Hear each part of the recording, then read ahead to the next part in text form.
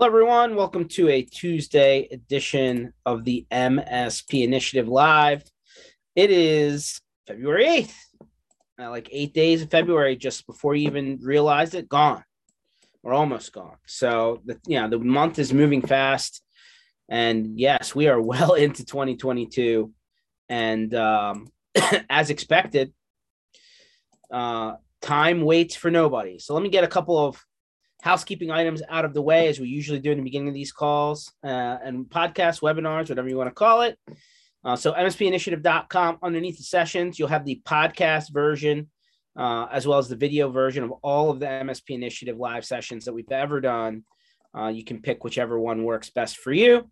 Don't worry about giveaways for the moment. We're about to repost those for the quarter, so we'll let you know when those are ready. Under the MSP community block party, our next community block party is going to be literally in a couple of weeks, 13 days actually, and 4 hours and 57 minutes, if this is 100% accurate. We're going to be doing this down on International Drive, right down the street from where you normally see IT Nation for the last several years. Here are all the sponsors involved, although might be a few more. We're doing this right down the street from Zero Trust World, which we're collaborating with. And if you're not already signed up, they're still allowing people to jump on in. It is not a free event to go to the conference. You have to actually register, virtual or on site. Obviously, we're going to be on site. Some pretty cool things happening there. Go backwards in the sessions list, and we did a session with Danny Jenkins from Threat Locker on what to expect during the event. Which is pretty cool. They got some good stuff going on. So we are actually on the agenda for night one. You see the MSP Community Block Party. That's us. So we're doing another one. If you haven't already requested an invite, you're in the area, you're going to the conference, just put your name in here. And if you're an MSP, we'll make sure you get there. So that's Zero Trust World. And the community block party, MSP community block party. Last thing that's worth mentioning is Channel Strong Tour. We have eight weeks scheduled for 2022. First one coming up next month in Texas. And then we go to here, all the other dates listed. Hopefully we're coming to a backyard near you. We love these, right? Because we actually get to come into everybody's towns, and all you have to do is take a drive down the road and meet us in a parking lot of an MSP who's hosting us for that day.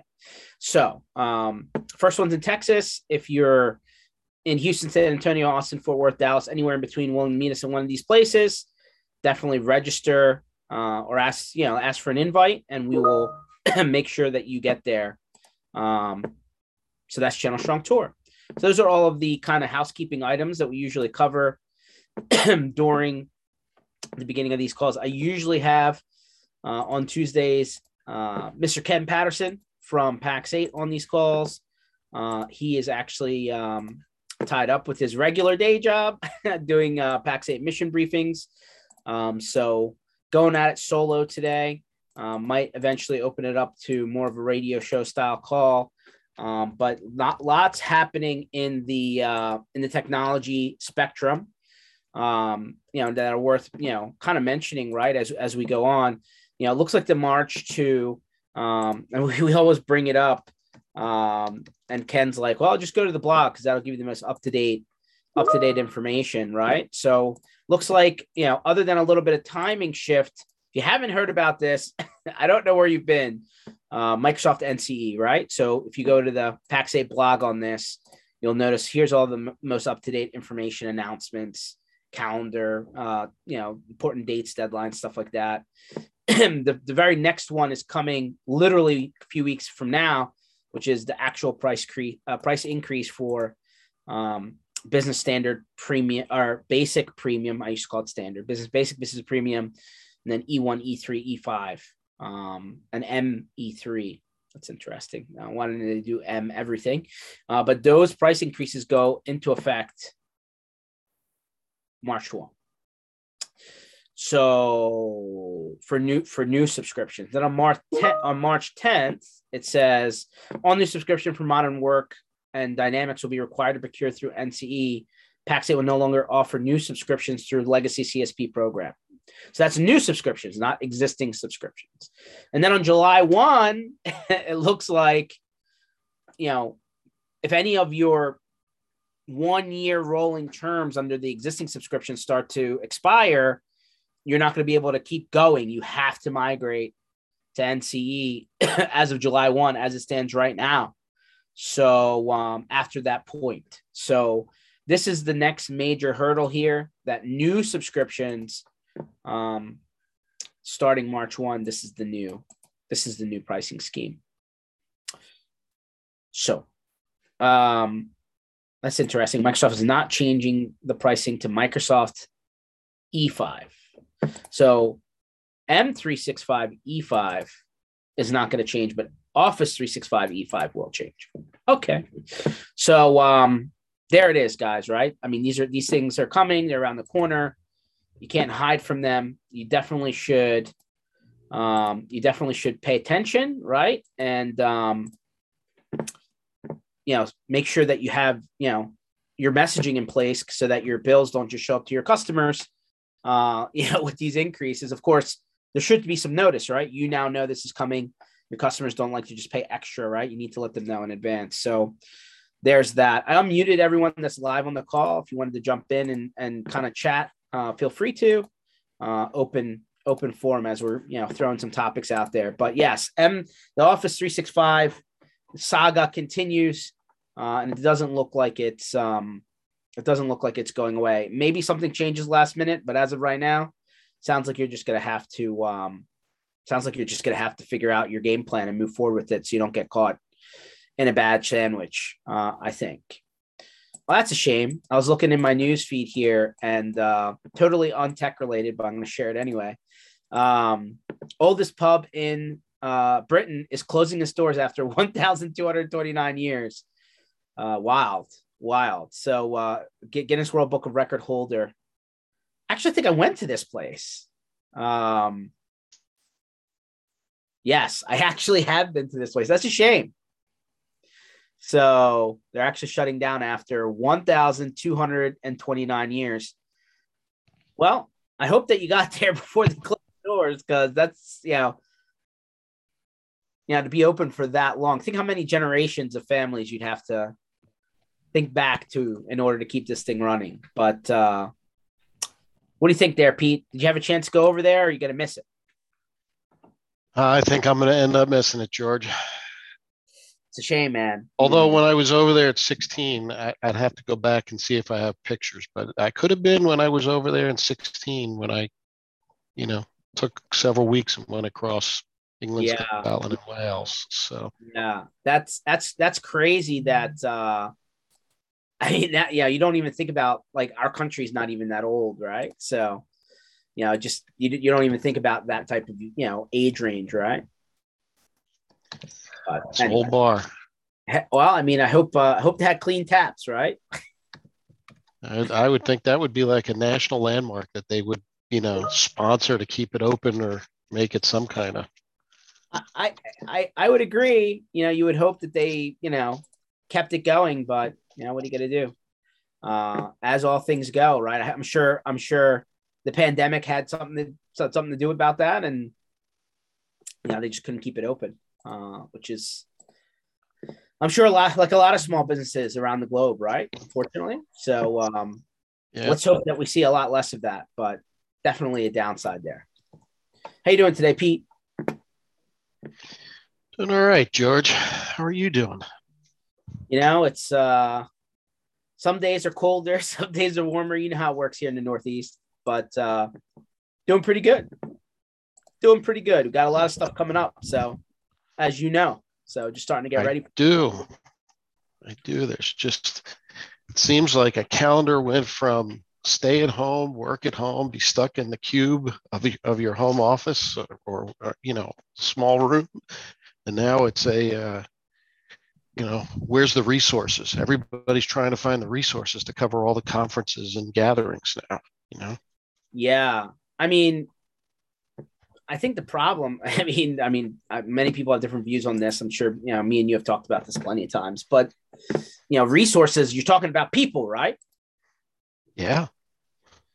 And, the problem is that what you're talking about requires you to actually leave your house, requires you to get out of the man cave, get out of the basement, and like actually go somewhere, right? Where all these people are so used to never leaving the cave, right? Mm-hmm. So I think that's the big problem, right? From that aspect.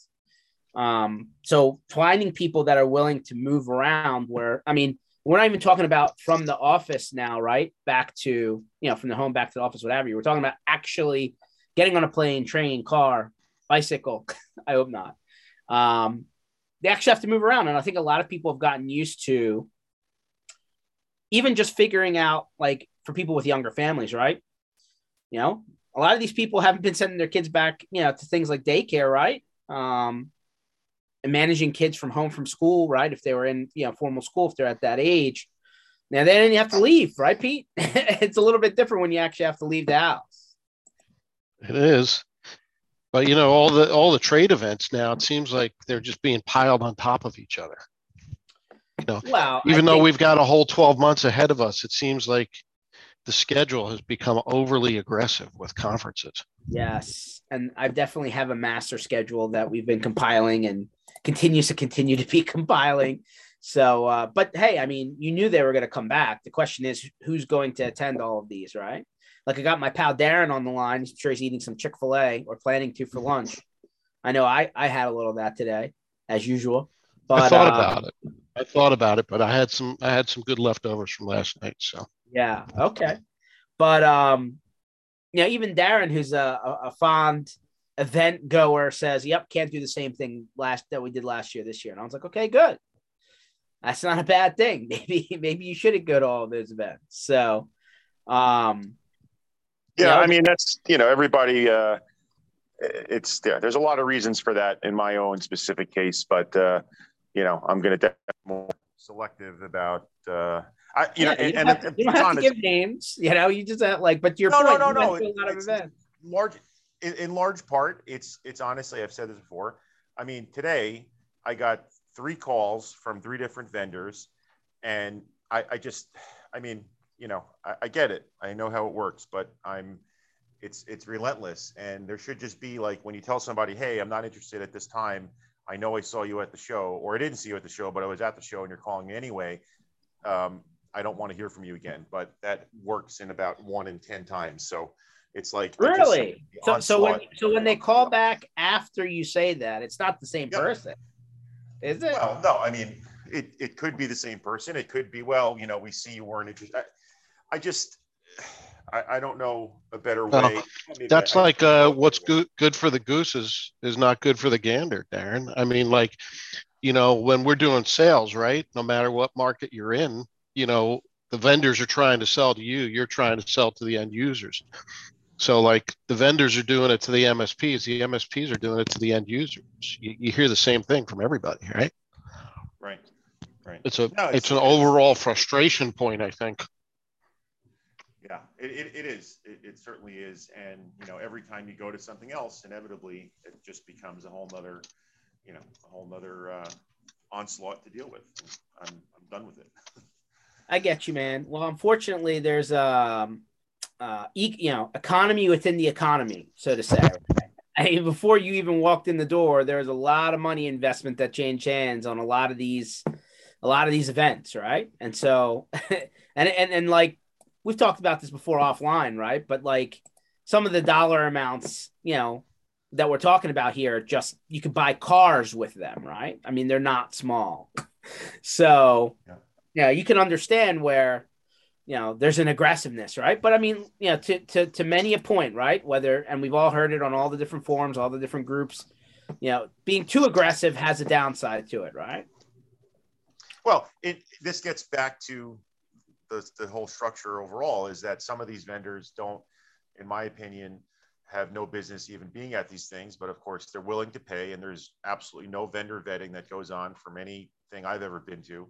And, so Joe Blow can say he's, cybersecurity expert 2022. We need this, you got to have this product. And there needs to be, I'm interested to see who the next thing coming up as we, in a couple of weeks, and see what vendors are actually there versus at some of the other events, and if there's any better vetting of that stuff versus what you. I mean, it's just who's willing to pay. I mean, let's be fair. But I hear the problem is that the barrier of entry is not necessarily inexpensive at a lot of the events. I'm not saying all of them. So the challenge is, are you willing to drop? Let me throw a number out there. Darren, if you were starting a new company that sold services, MSPs tomorrow, and in order for you to go to an event, first event ever showing up, you'd have to drop $30,000 before you even walked out the door. I'm just talking about a table and 2 chairs. Was that something? I'm just throwing a number out there. I'm not saying that's the case. Is that a number that sounds affordable to you as a new vendor, right? I don't have a good way to answer that, because some of these vendors are so well funded that it's nothing. It's a drop in the bucket. Sure. And those are more the VC and PE backed guys, right? Where, the amount of money being invested into these companies are millions, right? And they're going to have to spend it because that's part of the plan, right? And so to your point, drop in the bucket, right? But let's say you, like many of the companies that you're familiar with, right, that have since been acquired, probably, they started out of an MSP, right? Just like it could be you. You could come up and say, there's this idea where nobody's fixed it. It seems like a lot of people have been struggling with it. I'm going to come up with a way to solve for this. And then, okay, you've created a product now. Let's assume that you have. You still have to go and market that product and sell that product. Just because you built it doesn't mean they will come, right? Right. Yep. No, so very true. That's the challenge, right? So, Keith, appreciate you for jumping on there. I went ahead and added you to the line. Oh. So Okay. You're in there. So, but anyway, to your point, Darren, there's definitely I guess a good and a bad way for post-event follow-up, right? And it's a shame, right? Like, hey, if you have been hit by somebody and that person has told you, hey, not interested, like you would hope they would respect that. But if you're saying 1 in 10, then clearly that's not either being documented well or is being respected. So totally frustrating, and I can understand your position on that point. But Keith, he'll just tell people, hey, you want to come sell to me? Come to California. You get sit in the parking lot with a cigar, and then maybe you have an opportunity to talk to me. That's how I get how he does it, right? Like he only does in-person sales opportunities and pitches, right, Keith? Generally, yeah. I tell people I do all my planning for new vendors at like this 1 or 2 events I go to a year. I'm one of these undercover guys. But I go to, and I want to hear real value. And I look at it a little different. I don't want to hear about your price or so on. I want to hear about how I'm going to have labor savings and service enhancement. A lot of people. So do you mind, listen, you said I only look at new vendors. Usually people say during certain times of the year. It sounds like you're saying I only go to like 1 or 2 events a year to like think about new options. What are those events, Keith? I'll go to an ASCII event and usually exchange. Okay. Yeah. And then the rest of them, if I do pop up, it's more social and networking. And that's one of the things, I just feel like I think I would like vendors just to focus more on service delivery at the shows. And a lot of them are focused on, here's my free stuff. I'll give you these MDF funds. And I'm going like, no, I want to see. Yeah. I mean, I think the problem there, Keith, is the guys that they have showing up from the company representing the company are not implementation people. They're not service desk people, right? They're salespeople, right? So a little bit difficult for them to concentrate on service delivery, I think, because those people just don't exist that way, right? I mean, right. maybe your position is brings one of those guys with you so that you can appeal to the people that are looking for that kind of stuff. Is that your point? Yeah, that's kind of my point. Or, I think we're all technologists, I hope. And somewhere in the cycle, let's get beyond the cheese and let's get to the technology. Yeah. And, are you like, so you do exchange? I assume you're going to the one next, or like first week of March, right? I don't know. I don't know if I'm, Okay. I don't know if they've someone sent me fill out a form. We want you to go. I don't know where that's, I mean, all of a sudden one day I'll get a call. So maybe not that one, but there's like 2 or 3 throughout the year, right? So, yeah. Are you somebody that in that model of event, do you prefer the boardroom model there, or are you more somebody that likes to do the hallway kind of, booth networking type thing? Depends on I've seen people put in a real good boardroom where they, and they have a technical, and they really say what their product does and how it fits into our stack, and they're willing to answer tough questions. Otherwise, I think most of it is hallway, and let's spend 10 minutes at your booth and show me something on the screen. Okay, I'm going to put that question back out to you, Darren. Are you more of a boardroom style guy, or do you like the presentation? Or are you more somebody who's like, hey, when I'm interested, I'll come and ask you directly what you do? No, I would rather see the presentation. And in fact, it seems like in most cases, there is little actual technical focus. If you go to the booths that are typical, maybe there's something on a screen, but it's really not doing anything, or there's really not an in-depth demo part of the experience, and not in all cases, but it seems like in most. And I would rather, and that should be done by the person that actually knows it. And that's a frustration too, is when you're talking to the salespeople. I can't tell you how many times I've asked a question and they're like, well, yeah, I have to look that one up, or I'll get back to you. Or, they really just don't know. They know how to do their canned sales pitches, but beyond that, then they're out of business. So it sounds really. So it sounds like if they're going, your position is kind of like what Keith's been saying. If you're going to show up with a technical, person with technical capacity outside of the salesperson, whether it's somebody from the implementation team, somebody from the support team, maybe sales engineering, something like that, but somebody who can actually get a little bit deeper than surface level, rather than, hey, here's my presentation, buy here, right?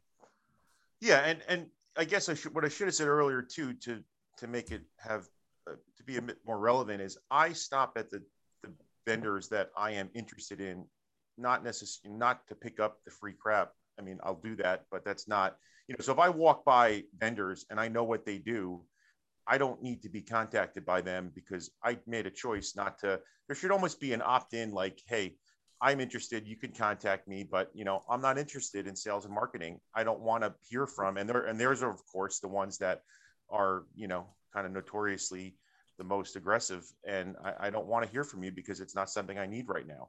But just because I went to the show doesn't mean I want you to contact me. I know that's how it works, but that would be a tweak that, you should, I think, could be made. But it would certainly make me happier, but I know it's not how the whole thing works. So. Fair enough.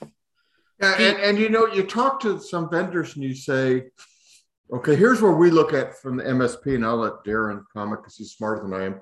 But I look at it and say, are you in addition to my stack, or are you pulling something out of my stack? So, I'd like to see in that context, you say, I offer this PSA, this RMM, this, and I say, where do you fit? And then how are you going to hold my hand through getting this implement? I'm not concerned as much about your pricing and your MDF and all that stuff. I'm going like, when I have a problem, that's my labor hours, that's my reputation. I want to know how we're going to walk through that. And everyone has problems. No one's going to tell me if they say my product's bulletproof. I said, well, get out of here. You're stupid. I want to know, when the shit hits the fan, are you going to feed me so I can respond to my clients? I noticed one time there was this voice over IP issue and you were making aggressive posts. So everyone knew, so I can go back to my clients and say, it's not you, We're aware of the circumstance. There's quality people working on it. Another one that was recent, which was Sonic Wall, and they went silent. You know, it was like they didn't release that was the one we talked about a few weeks ago with like the reboot loop thing. Yeah, and you're going like, you know, the quicker you get out there, the less cycle I have trying to figure out, is it me? Is it you? Is it broken? Is it, you know, with the Sonic Wall issue, I'm going like, is it the ISP? Is it, do we have a backbone internet problem? It sounds like your position, Keith, is, hey, you know, if you're selling to me as a partner and you expect me to offer your solution to my customer, you better have a really good communication plan so that like I'm up to date and I can communicate downstream to my customer as quickly as possible. That's what you're trying to say? Right. I think I always are saying, and everyone has different little taglines and buzz. Ours is we're selling to our customer's customer. Yeah.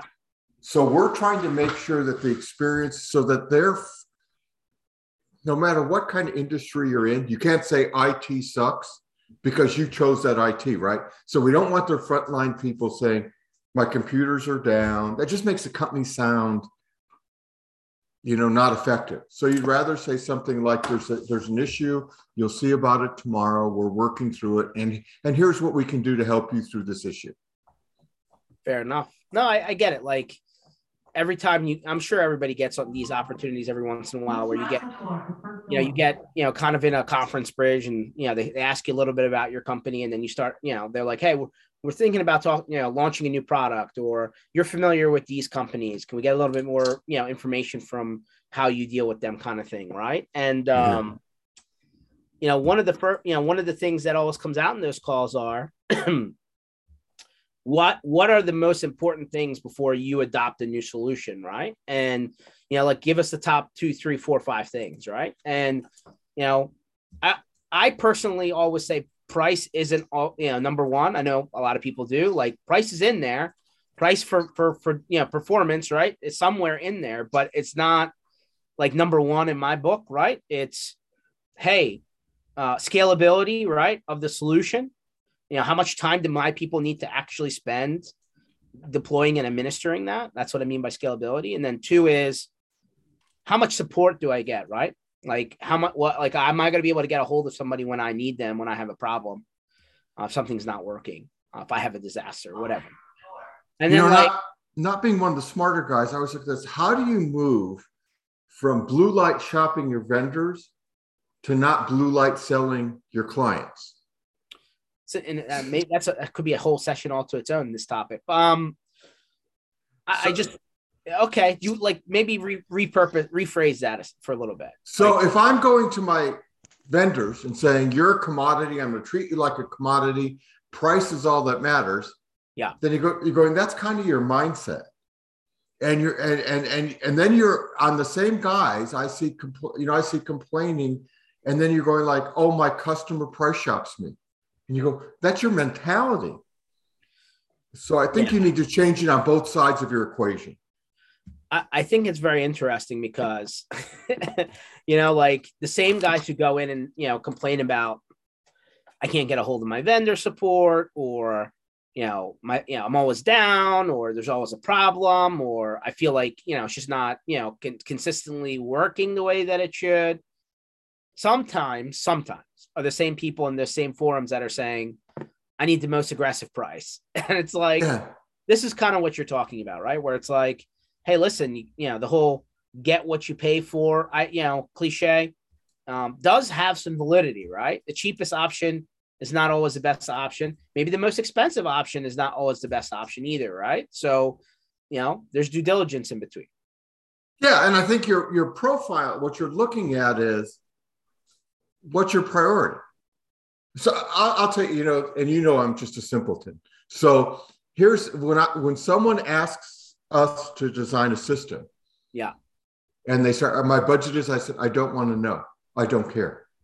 I'm going to come back and offer you the best solution for what you're asking for. You're going to go meet with Rodney later and discuss terms and conditions and price. I don't want your limited budget to cloud my ability to give you the right solution. Well, but hold on a second, Keith.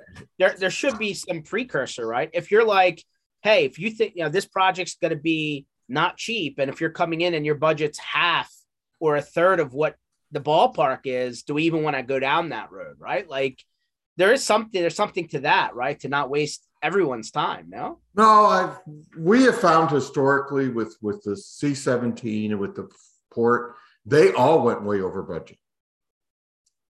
It was not a problem. It was like, this is what, because you start walking through the exercise and saying, okay, we can't change price because price is it's a component.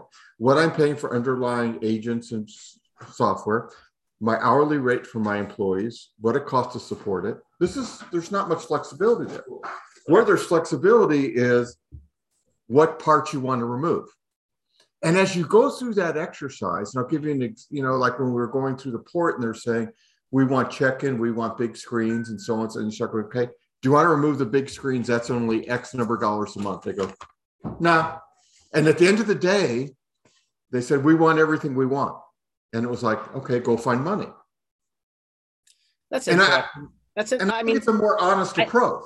I think, no, I appreciate what you're saying, Pete, Keith. And, like there is some, like that, then it's almost like a uninhibited, hey, here's what it's going to take. But it does take your time to go through the process of talking, doing a requirements analysis, designing a solution, right? There's man hours involved there. It doesn't matter whether it's something simple or something more complex.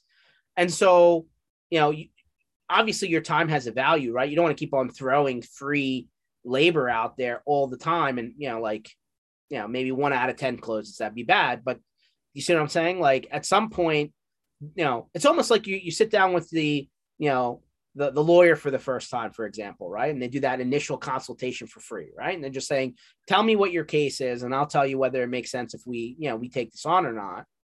I would have to revise. I get where you're going. I'd have to revise my strategy if we were out marketing for people. All our stuff's been referral. We just been really lucky. You've been in a sweet spot, if you would, right? Where like you did a good job for somebody. They referred you to somebody else. They already gave them an idea before you had a conversation, probably. So like you're walking into what could be pretty qualified prospects, right? Kind of thing. Yeah, we've been lucky in the sense that we've had some pretty high profile beginning. Yeah. You go like our first one out of the gate was automation of the Boeing shop floor for C-17. And you go to people and they go, do you know about security? You go, we secured someone building military aircraft. Yep. And that's a cool story, by the way. And your second one is the Port of LA. And then within the same 6 months, you pick up LA Unified School District Food Services. Yeah, I would say that you've done very well in these high profile things where not every guy out there, not trying to say blue light or not, right? Just generally speaking, right time, right place, right person, right? Doesn't always click for everyone, right? But that's very successful on your part. Pete, let me ask you a question, right? Sitting on the other side, as you're having MSPs come to you, for services, is there not in the initial conversation about what are you trying to accomplish? And do you I'm sure at some point in the conversation is, do you have a budget? No, don't. Almost one of the first words that comes out of my mouth is because marketing is one of those things that most MSPs think like, what am I going to get from this? And this is going to cost me a big dollar, and I've only heard nightmares. So I'm going to spend money on this. What's it going to do for me? And so, I usually ask, do you understand the difference between sales and marketing? Okay. And because, they think that demand gen and calling and everything is, that's a handoff to sales at some point. There's a handoff and an integration, but, the brand building is really what marketing is, right? What's my brand? What's my brand equity? Where can I get it? Who can I get it to? So when somebody does in sales makes a phone call or has a conversation or is at an event, there's brand recognition and equity, right? Yeah. So, and what we find is obviously the more mature the MSP is, they have an understanding and they have a different tolerance for pain, right? But the smaller MSPs combine sales and marketing, and they truly don't know where it rips apart into the pieces. I get it. Like All right, So, you're selling a very. It's not like you're selling a tangible box, right? Hey, I'm shipping you a unit. Here's the cost. You'll see it in the mail in 2 days. You're selling something that requires time and labor and is intensive at times, depending on the size of the person, right? On the other side, there has to be a conversation about, like, are we in the same ballpark, or else you're wasting time, no? Correct. Okay. And I mean, so, I would assume that if I'm out there selling technology solutions of whatever flavoring, I got to have a similar conversation, right? Like, hey, are we going in here bubblegum duct tape, and you want to spend no money? I'm just going to find a used part on the side of the road and plug it in and hope your car runs, or are we doing this for real? And you have the actual resources to get the job done. Like, you almost need to know that going in so that you can figure out how much you can put into it, right? I hate to keep on bringing these back up, but I now watch them all the time, right? These home renovation shows, right? Like Love It or List It. And they go in and they're like, what's your budget for a new house? Or what's your budget to renovate your existing house? And then, like, what do you expect in order to get you to make a move? You need to know this kind of stuff up front now. That's exactly where we go. But we also want to, before we dive into money and services, we want to make sure that they have the right expectations. If they're not a fit for us because they don't have the wrong expectation or they don't understand the difference in what we sell, then we're not a fit. And let's be friends in the channel, and we'll catch up with you when you grow a little bit, right? Yeah. Or maybe we'll put them in one of our incubator programs that we do so many per year, and that's it, right? Yeah. So, for us, it's a little different. Being on the other side, I always wanted to qualify. My favorite question is, on a scale of 1 to 10, rate your technology. That's an interesting question. And what are you paying for it? What was that? What was the most common answer to that question? About 6. Okay. And then I would say to them, what if I could get you to an 8.5 or a 9 for this additional cost? Because the next question would be, rated on a scale of 1 to 10, and what are you paying for that? Yeah. So you get 2 major qualification answers right then and there. And then the next one would be, if I could get you to an 8.5 or 9 and it would cost you this, would you go there? And they'd sit and they'd look. Those are good sales questions. And from there, then I would go and I would say, okay, if you think you can go there, let's have the conversation. And if not, then we're not a fit for you. Yeah. What's your opinion? I mean, it's been done for, like, I feel like 20 years now. The free network assessment. Does that still work? Is that? It never worked. Okay. All right. I think you're on the right track. When you start talking about establishing a budget with customers, and I get your points, extremely valid. I'm not dismissing it. However, a lot of it is how you've marketed yourself too. Yeah. So, but hold on, Keith, and I mean, Pete's coming now from the marketing world, but how many websites have you seen where somebody literally just Xerox somebody out? I mean, like, it's the same, almost the same verbiage. You could be a multi-million-dollar entity, or a $200,000 entity, and the website says the same damn thing, Keith. I mean, it's almost just got a different banner, different cityscape on the front. Yeah, I mean, it's the same thing. Yeah, so, if that's your marketing, Jen. And I get it, right? But if there's a feeling, and maybe there's a feeling I get from someone's presenting something, I go, you're a price seller with vendors and with competition. I go, you're selling on price, and I hope we don't portray that, or I don't. We're talking about. You came to us because we have a proven ability to do solutions. Or maybe you're the first one that they found on the internet, like the old Yellow Page look. And you're the first one that responded. You know what I mean? If they found us on the internet, that'd be a miracle, because our website is the one you're talking. Hasn't been updated. We just started entering. Did we do it? We looked at it. We haven't updated it in 15 years. Wow. Yeah. I'm calling you later. I'm going to be a pain in the ass vendor calling you. And so, it's just not something. So I listen, I appreciate what you're saying, Keith, on how do you present yourself. I actually had a call yesterday with a literally brand new guy, right? Came out of corporate IT for many years, started an MSP, has 0 customers right now. Just started, just took the shine off the key for his door, right? Kind of thing. And I gave him a bunch of advice, like, things that made sense. First piece of advice I gave him was, do yourself a favor. Be very selective in the clients that you take on. Don't just take money. Don't just take the deal or the project or whatever it is because you're dying to, sign your first couple of accounts. I was like, be very, very, very critical about who you take on as a customer because, the things that you do in the beginning often don't work well for you as you go down the road.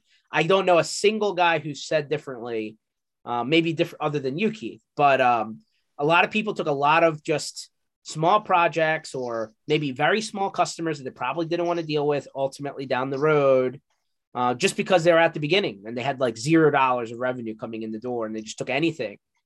They never it's worked exciting out. to get that first dollar though, I agree, Pete, but like those are the guys that I feel like end up when you grow a little bit, right? You said, hey, I'll see you down the road. When you mature a little bit, you're 2, 3, 4, 5+ years in, you start to realize how to calculate, am I making money versus am I working for free, or even am I losing money on, an account by account basis? You go back and you find out that a lot of those original ones are the ones where if you don't go back and get them to do more and like spend the money that they should be spending, that those are the guys that you end up having to part ways with because, it's just not, it doesn't make sense if both sides aren't winning kind of thing. It's real hard to reinvent yourself once you've established something.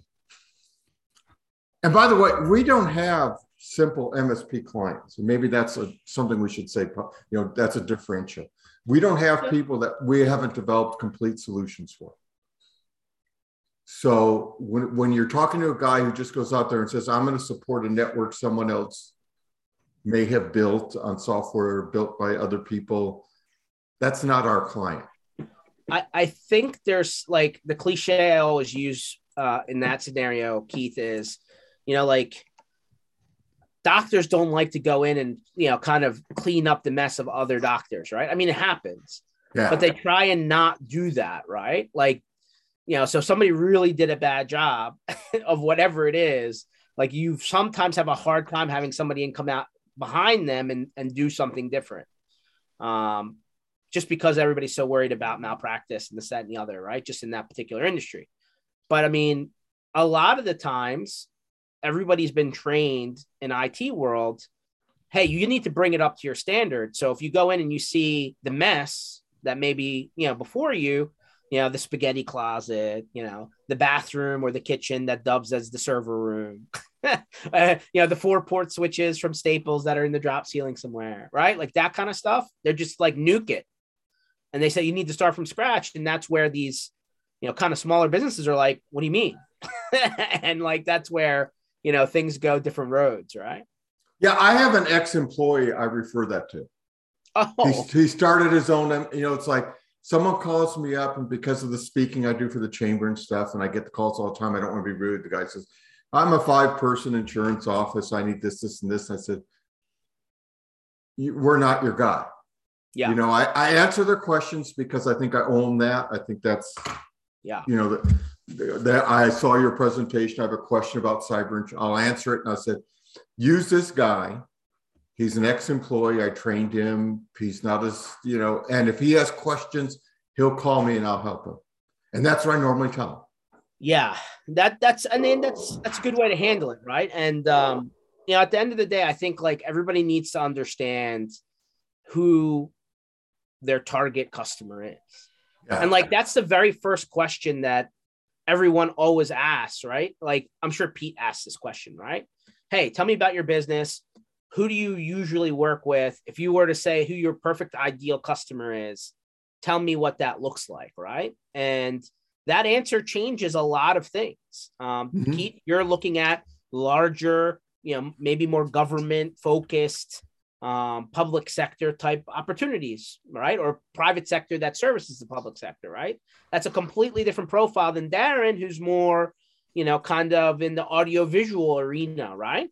And like the technology, the reoccurring stuff kind of comes secondary to, more project-based, high-end audiovisual work, right? Versus the guy who goes and says, hey, I'm only going to do cloud-based, right? Like you basically have almost nothing on-prem and it's all cloud or bust. Everybody has a different angle. And, Keith, you do a little bit of, I believe, software development, right? We wrote the entire DHA system and we wrote the entire shop floor system for Boeing. Exactly. So my point to you is not everybody has those resources, right? Right. There's a skill set that comes along with that style of work. And that goes beyond, hey, I write scripts for my RMM system that work out okay. It's a completely different language.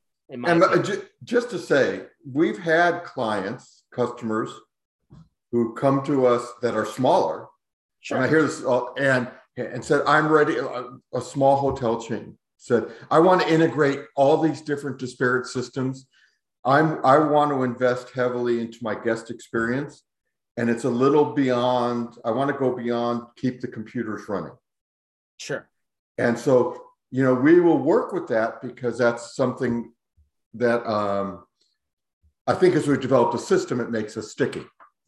Oh, I mean, listen, anything custom that, like when somebody comes in, they're like, hey, Microsoft, this, that, and the other. And they're just like, oh, we'll just transfer all of this from your old company to your new company, which is one of the things with NCE that got people all riled up, right? Once you start a new NCE term, you can't move it to another partner until the term's over and you're about to go into a new term. Right. That was one of the big things that really got people discombobulated because they're like, what if it didn't work out, right? What if somebody goes in, starts the relationship, starts the account, starts all of these ancillary products that they're using, and 6 months in, they say, you know what, this isn't working. We're not a good fit. They're still stuck with some of those products until the end of whatever that term is with the vendor before they can actually make a jump. And I think that was a really a shock to the system, when they came out with those style terms. Yes. That's a perfect example of what we are, it's like, that's not our basis. And there are people that specialize that and make great money. I'm not putting it down in the slightest. I mean, that's being a standard MSP is a great business. I mean, I'm going go for it. I would argue standard MSP may be a little bit hard to define. Although you were the one that said that the word MSP first started with like an HVAC contractor. We did that when I was doing some legislative consulting for the California legislature. Yeah, that's crazy. And I don't even know what they're trying to say by that. Maybe Pete can, because he's smarter. I'm gonna ask Pete. Pete, is there such a thing as a standard MSP? Say what? Standard MSP. It's just like clients. So many people say, oh, we're so different. And I say, tell me what's different. My people. I have people, I have tenure. So does the guy down the street. I'm in your business 15 years. Yeah, so is the guy down the street. What makes you different? And it's a very hard thing to differentiate. So I think from a perspective of profile, yeah, there is a standard MSP. I hate to say it, but most of you that are out there look the same as far as composite and differentiation. Now, how you deliver your stacks and, service ratings and things like that is where the uniqueness comes in. But I mean, there's only, everybody's doing a service stack that's got different components in it. But in the end, the stacks are basically the same.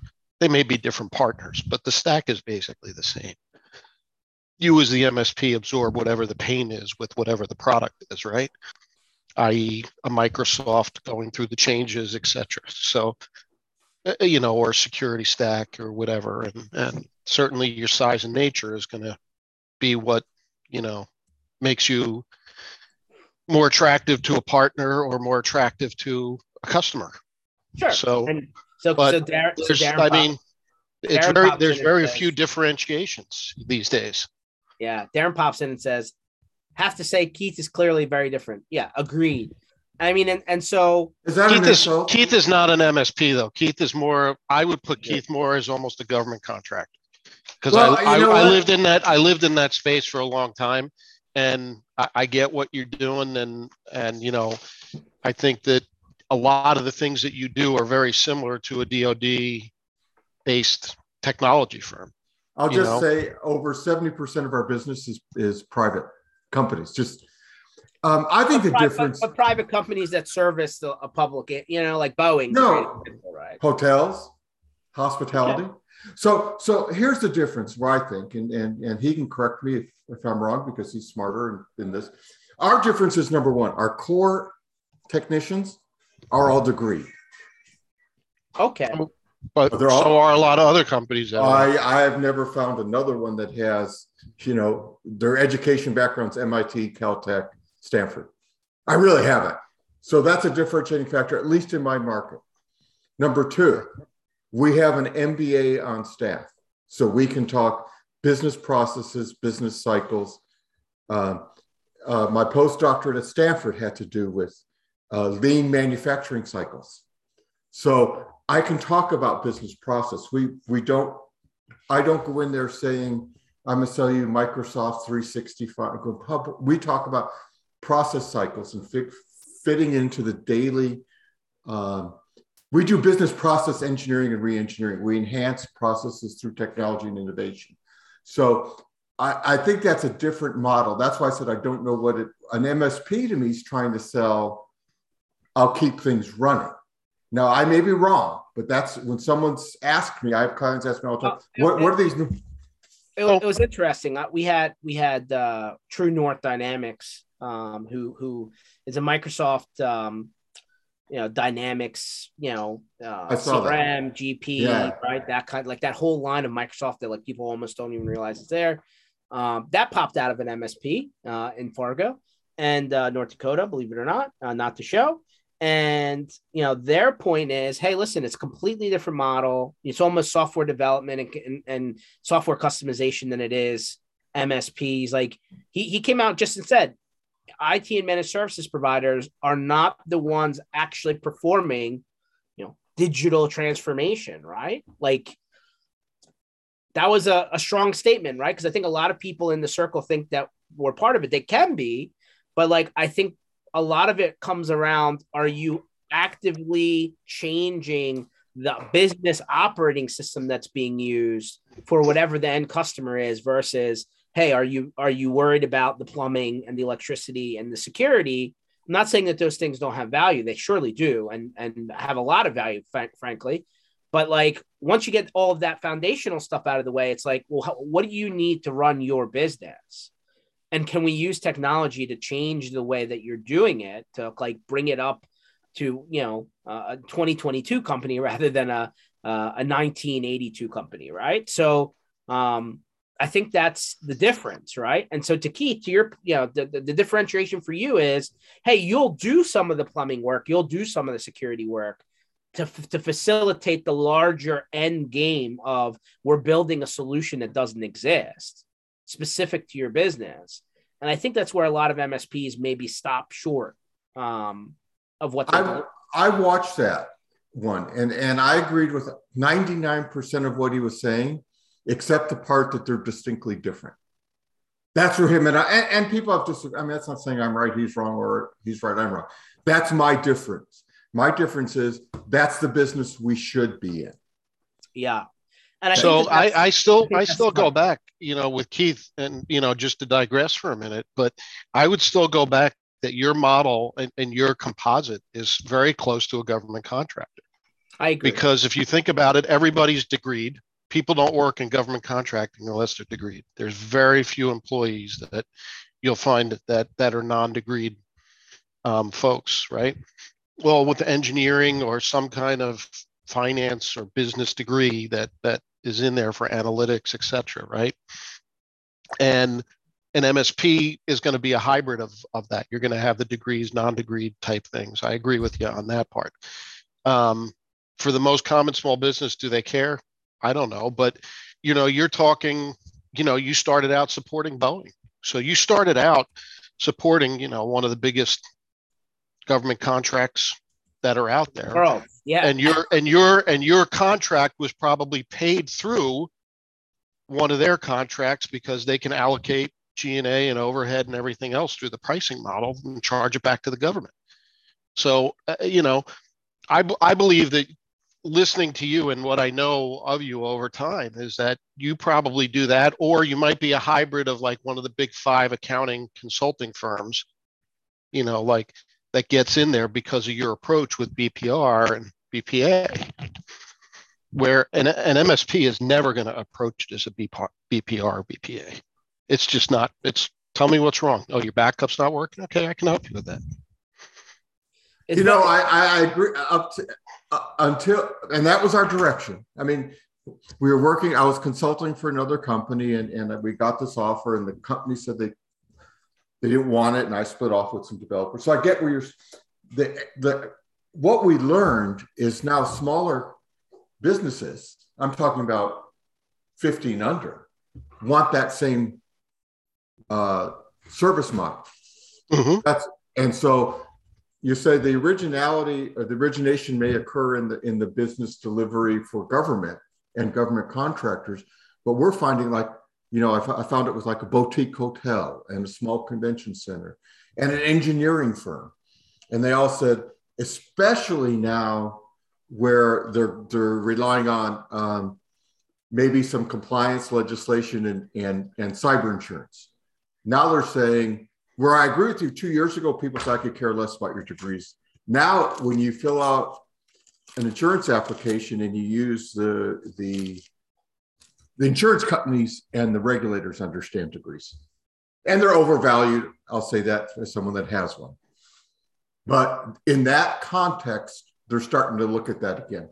And so my suggestion to other MSP is at least be educated. Well, doesn't have to be a degree. At least be educated. I mean, Keith, I think I feel like this story is like done and over with, but like in technology land, certification and, like industry certifications from all, from major companies and experience usually take you just as far as if you went to a 4-year, school, right? So, and then the problem, Keith, is what's differentiating you taking an online course over the course of several years and getting a degree like University of Phoenix Online, something like that, versus you going to a traditional four-year school in person, right? Like they don't granularly ask the questions to differentiate that.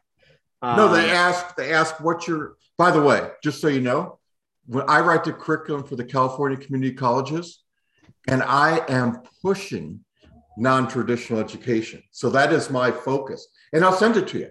Here's how you become a cybersecurity. Here's the classes you can take online, free, no cost. Do not go to MIT, Caltech. It costs too much money. So I completely concur with you on that. What I do find out from doing forensic audits and being a professional witness is, what is your background? Zippity doodah. And that happens huge percentage of the time. If the background is you've done 180 server deployments, you've done data center moves, you've done, consulting for these customers over a set period of years, and these are what your consulting engagements are. That is lifetime equivalency of what you're talking about, which is as long as your baseline was correct. Okay. Fair. It's the same thing. It's the same thing in real education. Are you being educated or indoctrinated? And so there is not, all I'm saying is if I teach you all from bad data sets, then it doesn't matter. Then your certification is a bad data. Yeah. You have been taught and repetitively reinforced to do it wrong. And so, but when I look at some of the ones we've looked at, and I've mentioned this before, and I do a forensic audit, and I say, you don't even have a syslog server reading this firewall. So I'm going again, is it somebody, if somebody goes out and says, oh, I'm a cybersecurity expert, I don't think anyone should go out there and say that. They can say, hey, we like to be security focused. Hey, we work with vendors that help us make sure that we're doing the right things, but I'm not going to self-identify as a cybersecurity expert if I'm not really one. What is an MSSP? That's been one of my arguments is that marketing. That's what it is. Right. And I said, so until we put some credence, and it could be testing, it could be experience. I'm not saying it has to be a degree, but until we eliminate the ability to self-declare expertise, that's where I think if we don't do that, we're going to tell the regulators do it for us. And that's my real belief. And you're 100% right on that front too. And obviously time will change things, but at the end of the day, it comes back to something you said at the beginning of this call. How are you representing yourself? And how is your outward marketing presentation of your company set, right? Because a lot of the times when you see these things get to a point where, something bad happened and you're in litigation, they go back and they say, well, your website says you're the premier and you're the greatest. And, you're the worldwide best. And it's like, okay, like who did you copy that from? And why did you put that on your website? Right. Exactly. We're saying the same thing. Yeah. I'm sure Pete's cracking up back there. Cause like, that's every website he's probably ever seen since he started his marketing company. So. Well, it's I'll give you that out loud chuckle. It's the way of the industry. Well, Pete, if they're willing to ask for a copy of an agreement to put their name on, I'm sure they're willing to copy somebody's website. That's where you go to the mass market, right? There's a couple companies out there that I won't take any hits at, but hey, pay your price and pick one of the 5 templates and we'll pre-populate with everything. Exactly. And your website's up in 10 days. Yeah. And that doesn't matter where your differentiator is. It's, that's what's promoted. Of course, we don't do that. I'm not blaming other MS. I go, that's been the way of the industry. And I think those are the core things we have to change. Yeah. We have 5 marketing gurus. I don't know how many. There's so many marketing gurus out there, 5, 6 of them. So you're going like there's dozens. Let's be dozens. I don't know how many. I mean, I look at a big 4 or 5 and I go, but I look at them, I go, they're all kind of similar. There's 5 or 6 or 10 or 15 companies that make generic template-based websites. And I'm not blaming them. They were starting a business and this is where they all kind of lended and this is the way it went. And so you're going, they're all saying the same thing without really understanding what they're saying. And I think that's the issue. That's all. Well, at the end of the day, and I know we're a little bit over time here, but like having people that are delivering these auxiliary services that understand the business that you're in versus, hey, they got copywriters who are just trying to come up with what sounds right. And that you don't have enough time to proof all the stuff because that's what slows all these projects down. This is the challenge. This is the issue. So definitely worth digging into. But I got to tell you, George, there is a differentiator the way that we build websites. Mm-hmm. Like, because we'll smoke a cigar with Keith. Oh, I'm sure Keith would love to do that. Oh yeah. And we will. But it is the difference. On the Channel Strong Tour this year, we will do that again. Yes, this year I will definitely have a cigar with Keith. Definitely. Last year we talked, but I didn't get one. So I didn't get. I had one with me too, and I just didn't get. We're gonna make sure Keith has a cigar lounge ready to rock and roll when we roll. There we go. Yeah, I'll bring some. We'll bring some lounge chairs and carpet to put out just in that. Exactly. We're gonna do it. Stay tuned. All right, guys. I know we're a little bit over. Catch you again Tuesdays and Thursdays, 1:00 Eastern time, 24 hours a day, 7 days a week, online under mspinitiative.com under sessions. Still looking to see people down in Florida in person for the MSP Community Block Party on February 21st, and also at the Threat Locker 0 World. Catch everybody on the next round. Take it easy.